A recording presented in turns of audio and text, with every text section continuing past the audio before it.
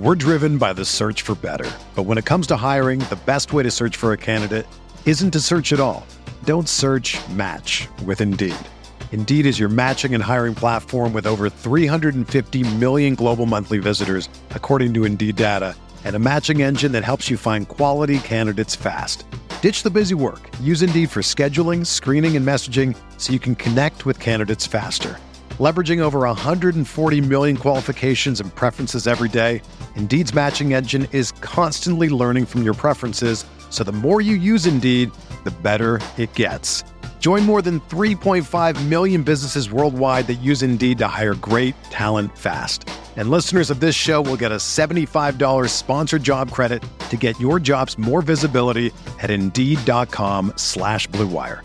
Just go to Indeed.com/Blue Wire right now and support our show by saying that you heard about Indeed on this podcast. That's Indeed.com/Blue Wire.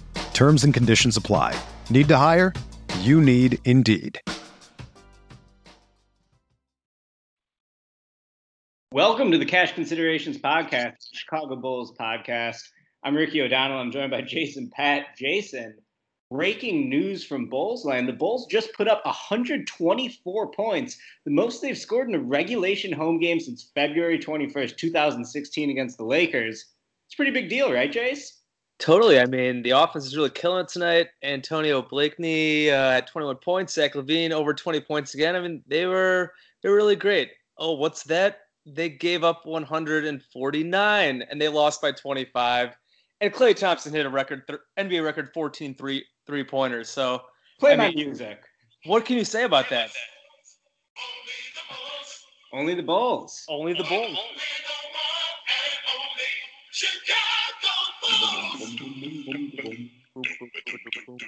Who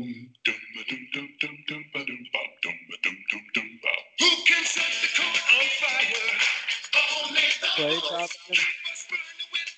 Klay set the court on fire tonight. Yes, he did. So I have to admit, we got to start this off. I didn't see this game because I play basketball every Monday night. But I'm mad I didn't see it because this sounds insane. What happened, Jason? It was. Please tell me what happened. Yeah, it was honestly a lot of fun. I tweeted like towards the end of the first half that it was kind of like just like a religious experience watching this thing because the Warriors came out and, like I said, mentioned Klay Thompson had like 50, I believe it was 52 points in like three quarters. In 27 minutes, he took 24 threes, made an NBA record 14, and this is after Klay had been infamously in a huge slump. People are talking about his new beard and that blame the beard and all that kind of stuff. And they've been feeding him, and they came out and were feeding him early. He had 6 threes in the first quarter, 22 points. You could just tell right away that it was going to be a Klay game, that the Bulls were about to get their ass kicked, which after the game was over, that's basically what Fred Hoiberg said. He answered a question. He's like, well, Sam, I'm assuming that meant Sam Smith, we just got our ass kicked tonight or something of that nature. And, yeah, just from the very beginning, the Warriors were getting easy shots all over the place. Klay was on fire. Steph was on fire. Steph had 23 in the first half. They combined for I think Klay had 36 in the first half. Steph had 23. The Warriors had 92 points in the first half. That is the second most points ever in a first half in NBA history. 92 points. They only ended up with 149 because their scrubs couldn't do anything in the fourth quarter. They hit 24 threes total. That was one shy of the prior NBA record. They hit 0 threes in the fourth quarter. So they had 24 threes through three quarters, but they weren't able to break the record because, like I said, their scrubs kind of stunk it up. But it was just a wild shooting display. Steph and Klay were great. We also saw Alfonso McKinney, Chicago product, come off the bench, scored 19 points and hit 4 threes. Jonas Jerebko like a 30-footer, one-legged at the end of the shot clock. It was just that kind of night. The Warriors just completely outclassed the Bulls team that is hurting. I mean, I honestly actually thought before the game that maybe the Bulls would keep it kind of close and then lose by 10 to 15. The Warriors were on the end of a road trip, end of a 3-game road trip. It's back-to-back, but it was just a beatdown right from the start. Just an absolute shellacking. One of the best offensive performances I've ever seen in a half by the Warriors. It was a lot of fun to watch, so you should be sorry that you missed it because as shitty as the Bulls' defense were, it was just kind of awesome to watch the Warriors just kind of clown them and toy with them for 3 quarters. This was the Warriors' third game in 4 nights. They played last night, as you said. Klay entered this game shooting 13% from three-point range. He had made 5 threes before this game in 7 games. He hit it like 5 or 6 threes, something like that. And he hit 6 in the first quarter and then wound up with 14. And in the third quarter, Steph Curry had the previous record with 13 3-pointers. The third quarter, the entire third quarter was basically the Warriors and Steph almost specifically trying to get Klay the record. They were just every possession down. They were hunting threes. So Steph was trying to set him up, or Steph was trying to set a screen to get Klay open.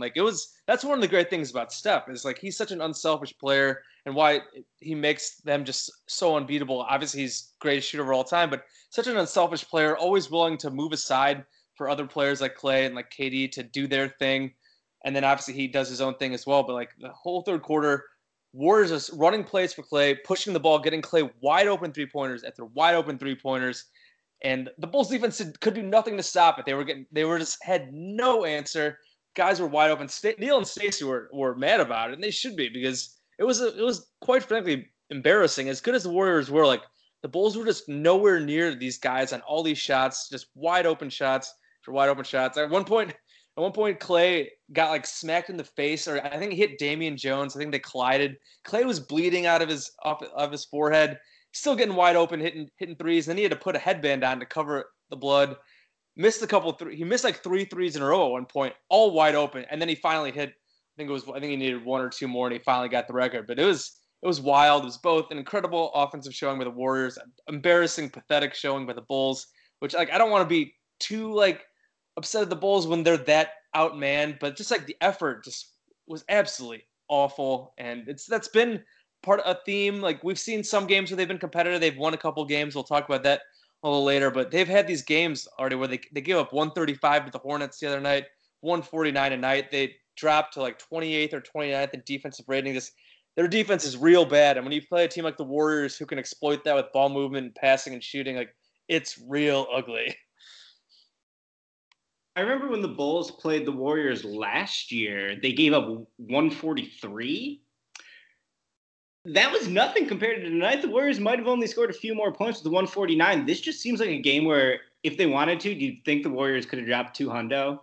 I don't know. Like I don't know if they would have gotten to 200, because like they scored 92 and basically was like a perfect first half. But I easily could have gotten. I think the record in regulation is something like 170 some points. If they actually would have played, like obviously they weren't going to play their starters in the fourth quarter. If they actually tried, I think they might have been able to break the NBA record for points in a regulation game. Like I said, 200 is really tough. 173. It's only 173, and it's hilarious because I saw someone on Twitter, Dieter Kirkenbach, say this 3 days ago. He tweeted out, the NBA record for most points scored in a regulation game is 173. Will the Warriors beat that when they play the Bulls in Chicago on Monday? I mean, that's just clairvoyant right there when they're dropping to 90.5 to start things off. 92 points and a half is like impossible to fathom. I mean, there's been some big scoring around the league this year with teams jacking threes, pushing past like this, but like 92 points and a half is absolutely fucking wild. And it was incredible to see. Like I'm not even mad. Like I said, the Bulls were awful tonight. They get absolutely embarrassed. But I wasn't even mad. It was just that fun to watch the Warriors just toy with them and beat the shit out of them. It was just kind of fun. The last thing I saw before I left to play ball myself was a tweet from C-Red Fred, who said, with a victory tonight, the Bulls will move into a tie for the 8th seed in a possible playoff showdown with the Bucks and Raptors. Learned men and women will talk for decades about this evening if we can somehow overcome the absence of 4 of our top 7 players to achieve greatness. That was C-Red Fred at the onset of Bulls Warriors. I don't think it worked out very well. Did not work out well. And even I got clowned a bit because like I said earlier, I thought maybe the Bulls would be able to keep it close, keep it semi-competitive for like a half, and then the Warriors would do one of their patented third quarters and basically put it out of reach then. But this game was over after 1 quarter, and that was that. And then from there it was just basically a clown show and a Warriors running a practice, and it was a lot of fun to watch. It's kind of cute that Hoiberg even like pretended to get mad. Hoiberg's been salty all year. I want to say I kind of love salty Fred Hoiberg. I feel like he knows that he's probably not in this for the long haul. It is hard to fire him when you think about all the injuries the Bulls had this season. Like, We talked about this on a previous episode of the podcast that I didn't expect Hoiberg to make it through the season. I thought he'd get fired before the All-Star break. Just the sense I get following the team, and the way Fred has talked this year is decidedly different, I think, than his first 3 seasons in control. With that being said, I mean, when they're down Dunn, Markkanen, Valentine, I mean, it's just injury after injury. It's tough to blame this on Hoiberg. I do think it's funny that now he's trying to be the tough guy coach after being such like a player-friendly coach his first few years. But he knows there wasn't shit. He's finally listening to Jimmy Butler's advice and coaching harder. Coaching harder. A couple years too late. Just what a ridiculous game, though. Do you have anything else to say on this? Just just on the point of Fred, so we did kind of talk about this before, but I think he'll be safe for a bit unless they consistently lose games like this, and especially at home. They got a really tough week coming up. They got the Nuggets next on Wednesday. The Nuggets are very good. They play, I think, the Rockets after that. We'll see if James Harden is back. I think they have another game against the Pacers coming up, and then they have a couple of these games, and the schedule gets really tough again. So, I think if they stay competitive, even if they're losing a lot, which, I mean, you can't expect really anything else when you're losing or when you're missing that many guys. But if they're getting their ass beat on the regular, that's when I think there might be some questions about Fred maybe not making it past Christmas, like I said, which we kind of talked about before.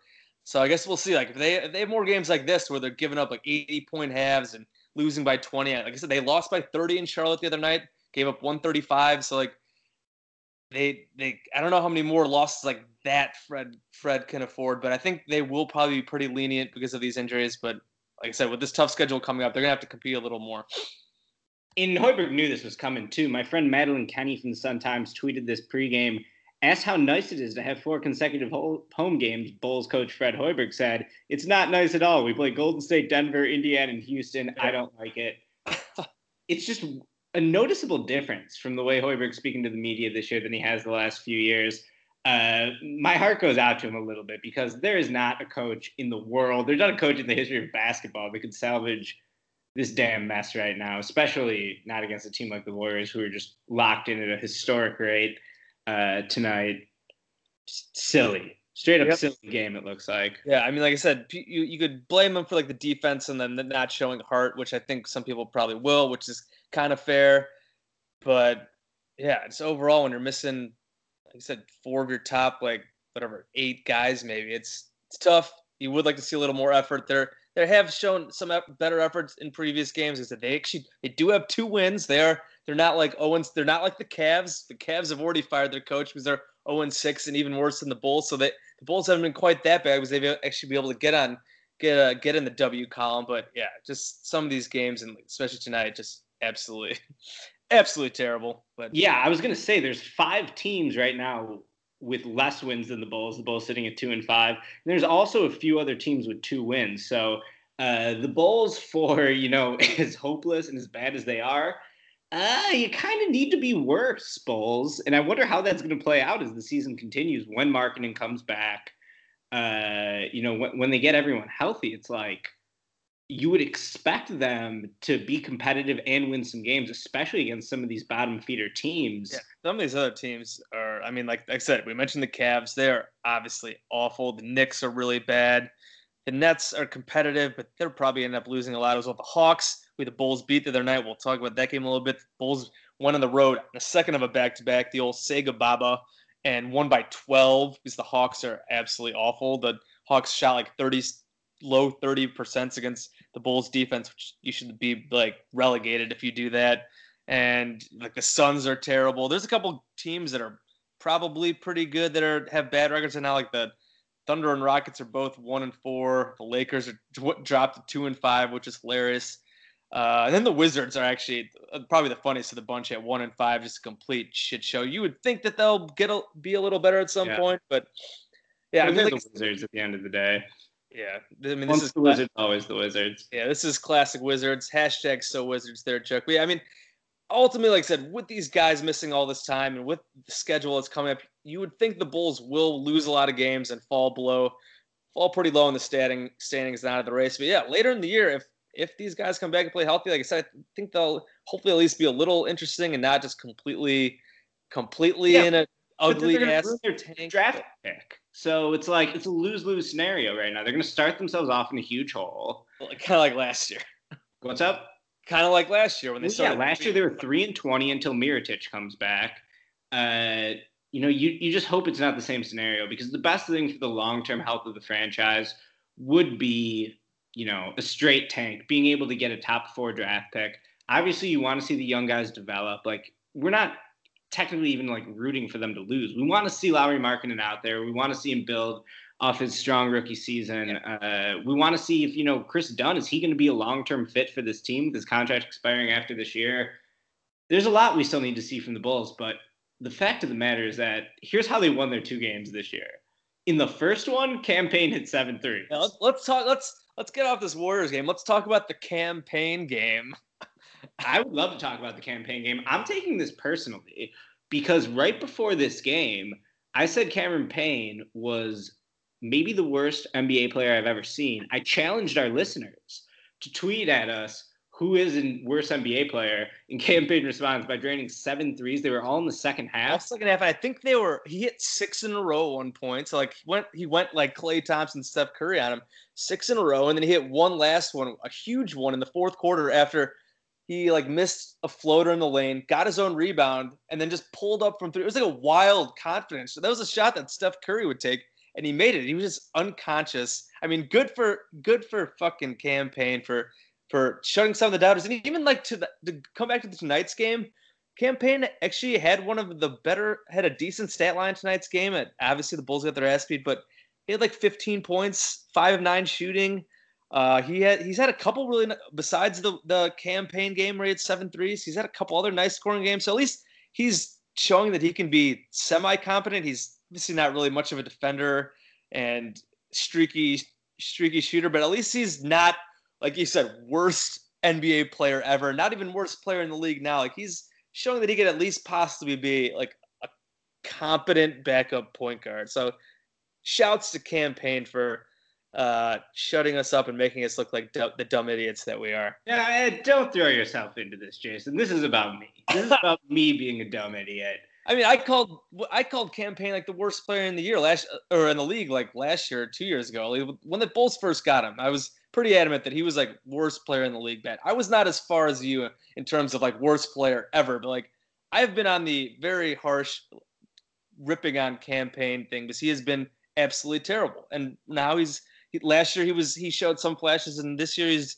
doing the same thing. So at least he's doing a little something and not completely useless. Do you have any actual takeaways from these 2 wins they got earlier in the last week? Like I said, both of them. I was gonna say, besides Payne and the Hornets game, Zach LaVine was awesome again. He's consistently been just really good offensively. Took over down the stretch. I think this was right after that Dallas game where he was complaining about play calls and stuff. And then in the Hornets game, he was basically doing everything. Cam Payne at the 1-3, but the rest was basically LaVine doing his thing offensively, and it worked. He had huge shots. He hit the game-winning free throws with 0.5 seconds left. He had the big defensive play to set up those free throws by knocking the ball off Kemba Walker's hand on the inbound play. So, I mean, it was basically a Zach LaVine takeover, and then plus the Cam Payne game, winning the Hornets game. The Hornets were kind of a mess that game. They shot really poorly. Kemba Walker shot poorly. I think they shot 28% from 3. So that was, I wouldn't want to say a fluky win because I think the Bulls did outplay them soundly for most of the game, but they did pull it out in the end. When the Hornets came back from an 11-point deficit and ended up going up by 5 at one point, I just figured that, this is the game. Bulls are going to fall apart, kind of like they did in Dallas. But LaVine stepped up, Payne stepped up, and they ended up winning. So good for them for grabbing that win. I thought they deserved that game. They played a little harder down the stretch. I did not watch the Hawks game at all. I was out doing other stuff because I and I had no interest in Bulls, Hawks, October basketball. I watched that game. What's that? I watched that game. I wasn't paying total attention to it. I haven't rewatched it. Most of these games I've been rewatching and, making clips and notes and all that. But I just watched the Hawks game live. I will say I thought Jabari looked pretty good that game. That was the best he's looked on the Bulls, his final line. 18 points, 8 rebounds, 3 assists, a steal, 2 blocks, 7-16 shooting, goes 3 of 6 from 3-point range. I mean, that's what you want from Jabari is, not over dribbling the ball, not constantly settling for long twos, He finally got in a rhythm from 3-point range. That was actually a great Ryan Arcidiacono game too. Yeah, if we were looking for takeaways, like he's been an NBA player at least. Talk about more of that because I didn't watch it. I just saw the stat line though. He had like a career high in points. Yeah, so he had 13 points, 5 of 10 from the field, 3 of 6 from deep, 7 assists. He had a quote after the game. I don't have it in front of me right now. That was basically like, I know I haven't established myself in this league. So, people might not respect me as a shooter, but I know I can shoot. So when I'm open, I'm going to let it go.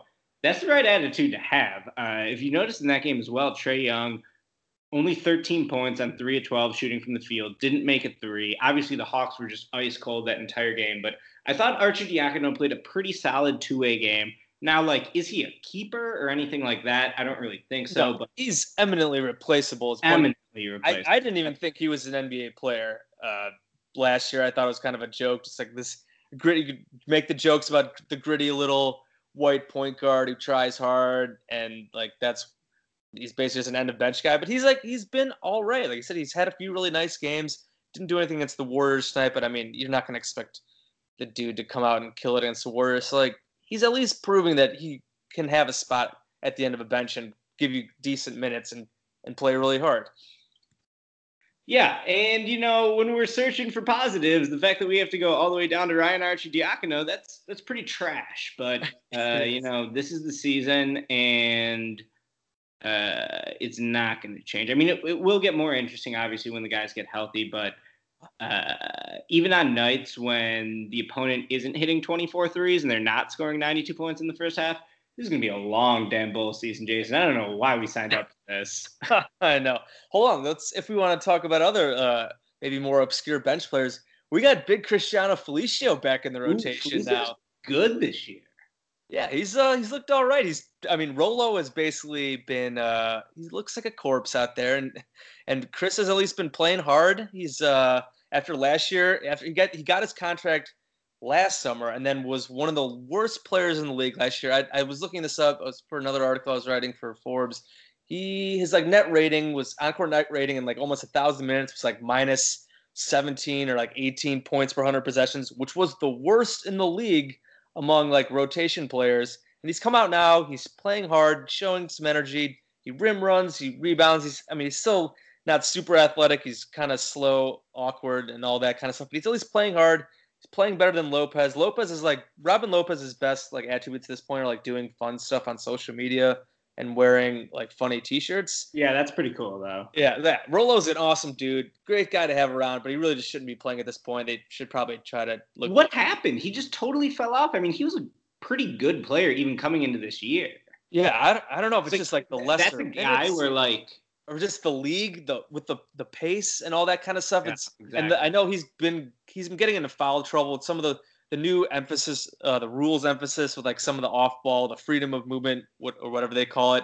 He's picked up some ticky tack fouls, doing that kind of stuff. It just looks slow, and I mean he's not that old. I think he's 30, 31. But just with the way the league is going, it's his type of player, is just kind of being phased out. Just the lumbering big man who can't really touch the floor that much. And he just looks slow out there. So, I mean, I'd rather have the young guys, have Felicio, have Wendell Carter Jr. playing more minutes, and it's just kind of the way it is at this point. Yeah, I mean, this is just a league-wide trend, and I'm going to be fascinated to see if it's sustainable that, these teams are dropping 140s regularly. We've seen it, throughout the early start of the year, but Rolo was a guy, even, coming into this year, before we knew this offensive explosion would happen, he was someone who couldn't afford to lose even half a step, right? And he's getting to the age now, I think, what is he, 30 years old, where, the athleticism might start to decline a little bit, and his athleticism was always hanging on by a thread. He is 30. So now that he's lost that half a step or whatever it is, I mean, they might as well be putting Felicio out there. Yeah. I don't have, the updated stats in front of me after the Warriors game, but Felicio was leading the team in plus minus for a while. He was Hawks game. He was only -5 today, so that's not too bad. I think it might be Blakeney now. Blakeney was a +10 tonight. He was stat padding like crazy. It was Blakeney was doing his best to try to do the backdoor cover. But yeah, Felicio before tonight was a plus. I think I looked at it, was +12 or 13 per 100 possessions. It obviously came down a bit tonight. But yeah, he's been pretty effective. So if he's going to do that, if he's going to be competent big man, I'd rather give the minutes to your young big man who's under contract for 2 more years after this one at $8 million a year. So hopefully it's looked like that contract was a complete disaster last year. If he can at least be competent, that makes the contract look a little better. Yeah, I think so. If you look at the Hawks game when they won, Felicio played 26 minutes and was like plus 20, team high. Yeah. Levine was only +5 in that game.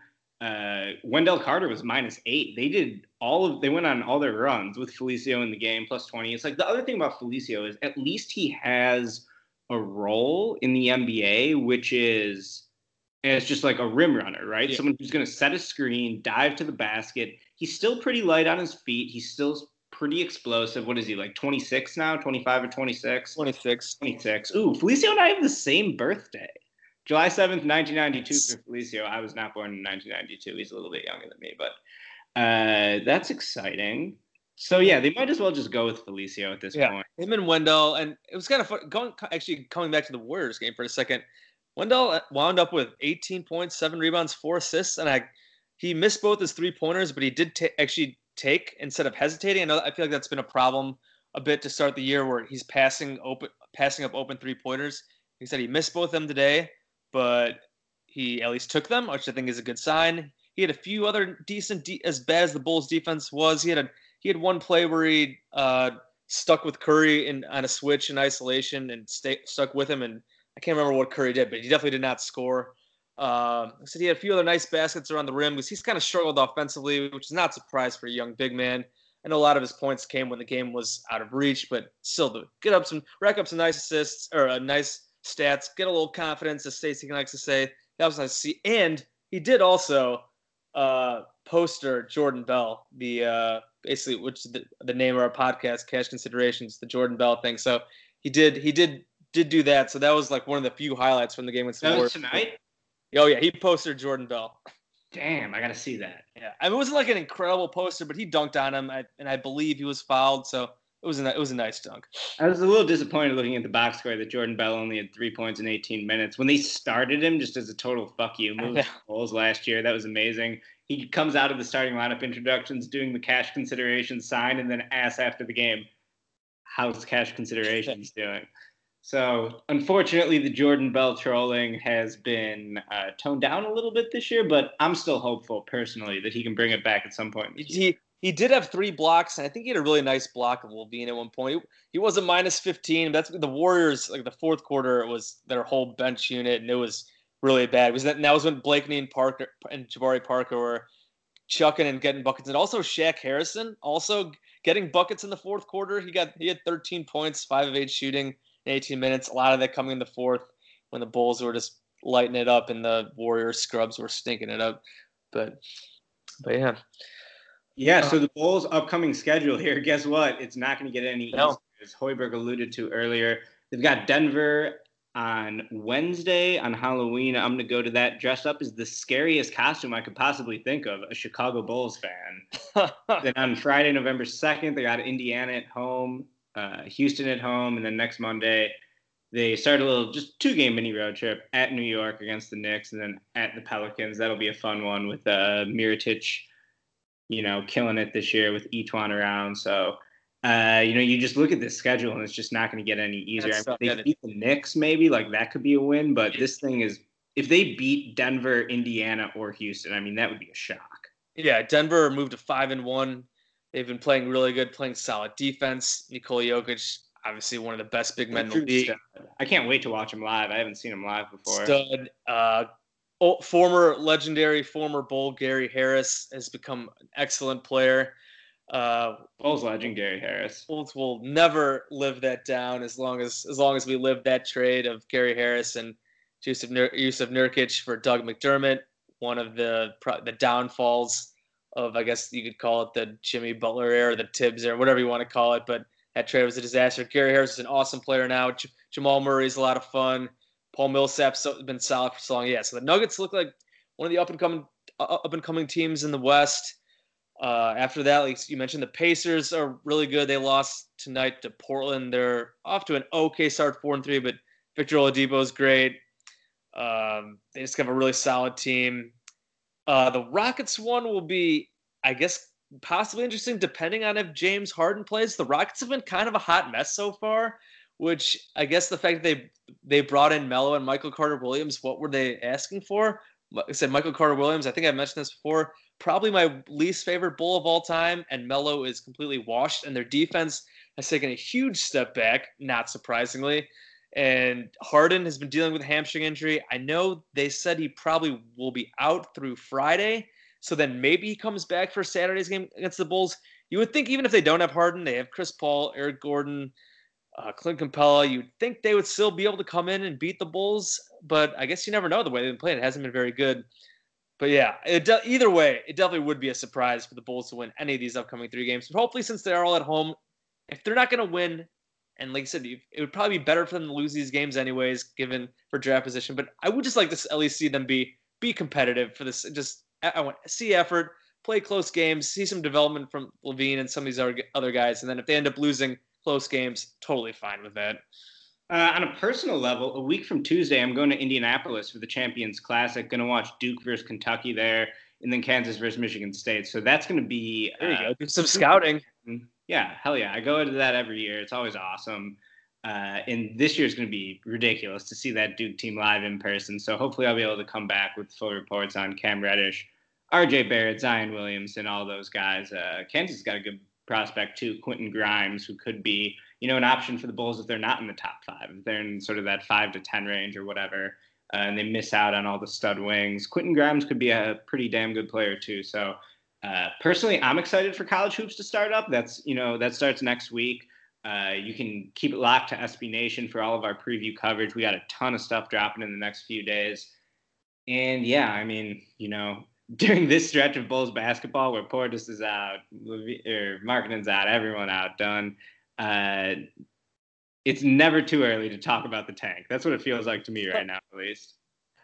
Yeah, I mean, we talked about it a bit before on our last pod, and then they, of course, go out and win a couple games. But yes, after a game like tonight and with the games coming up, definitely never too early to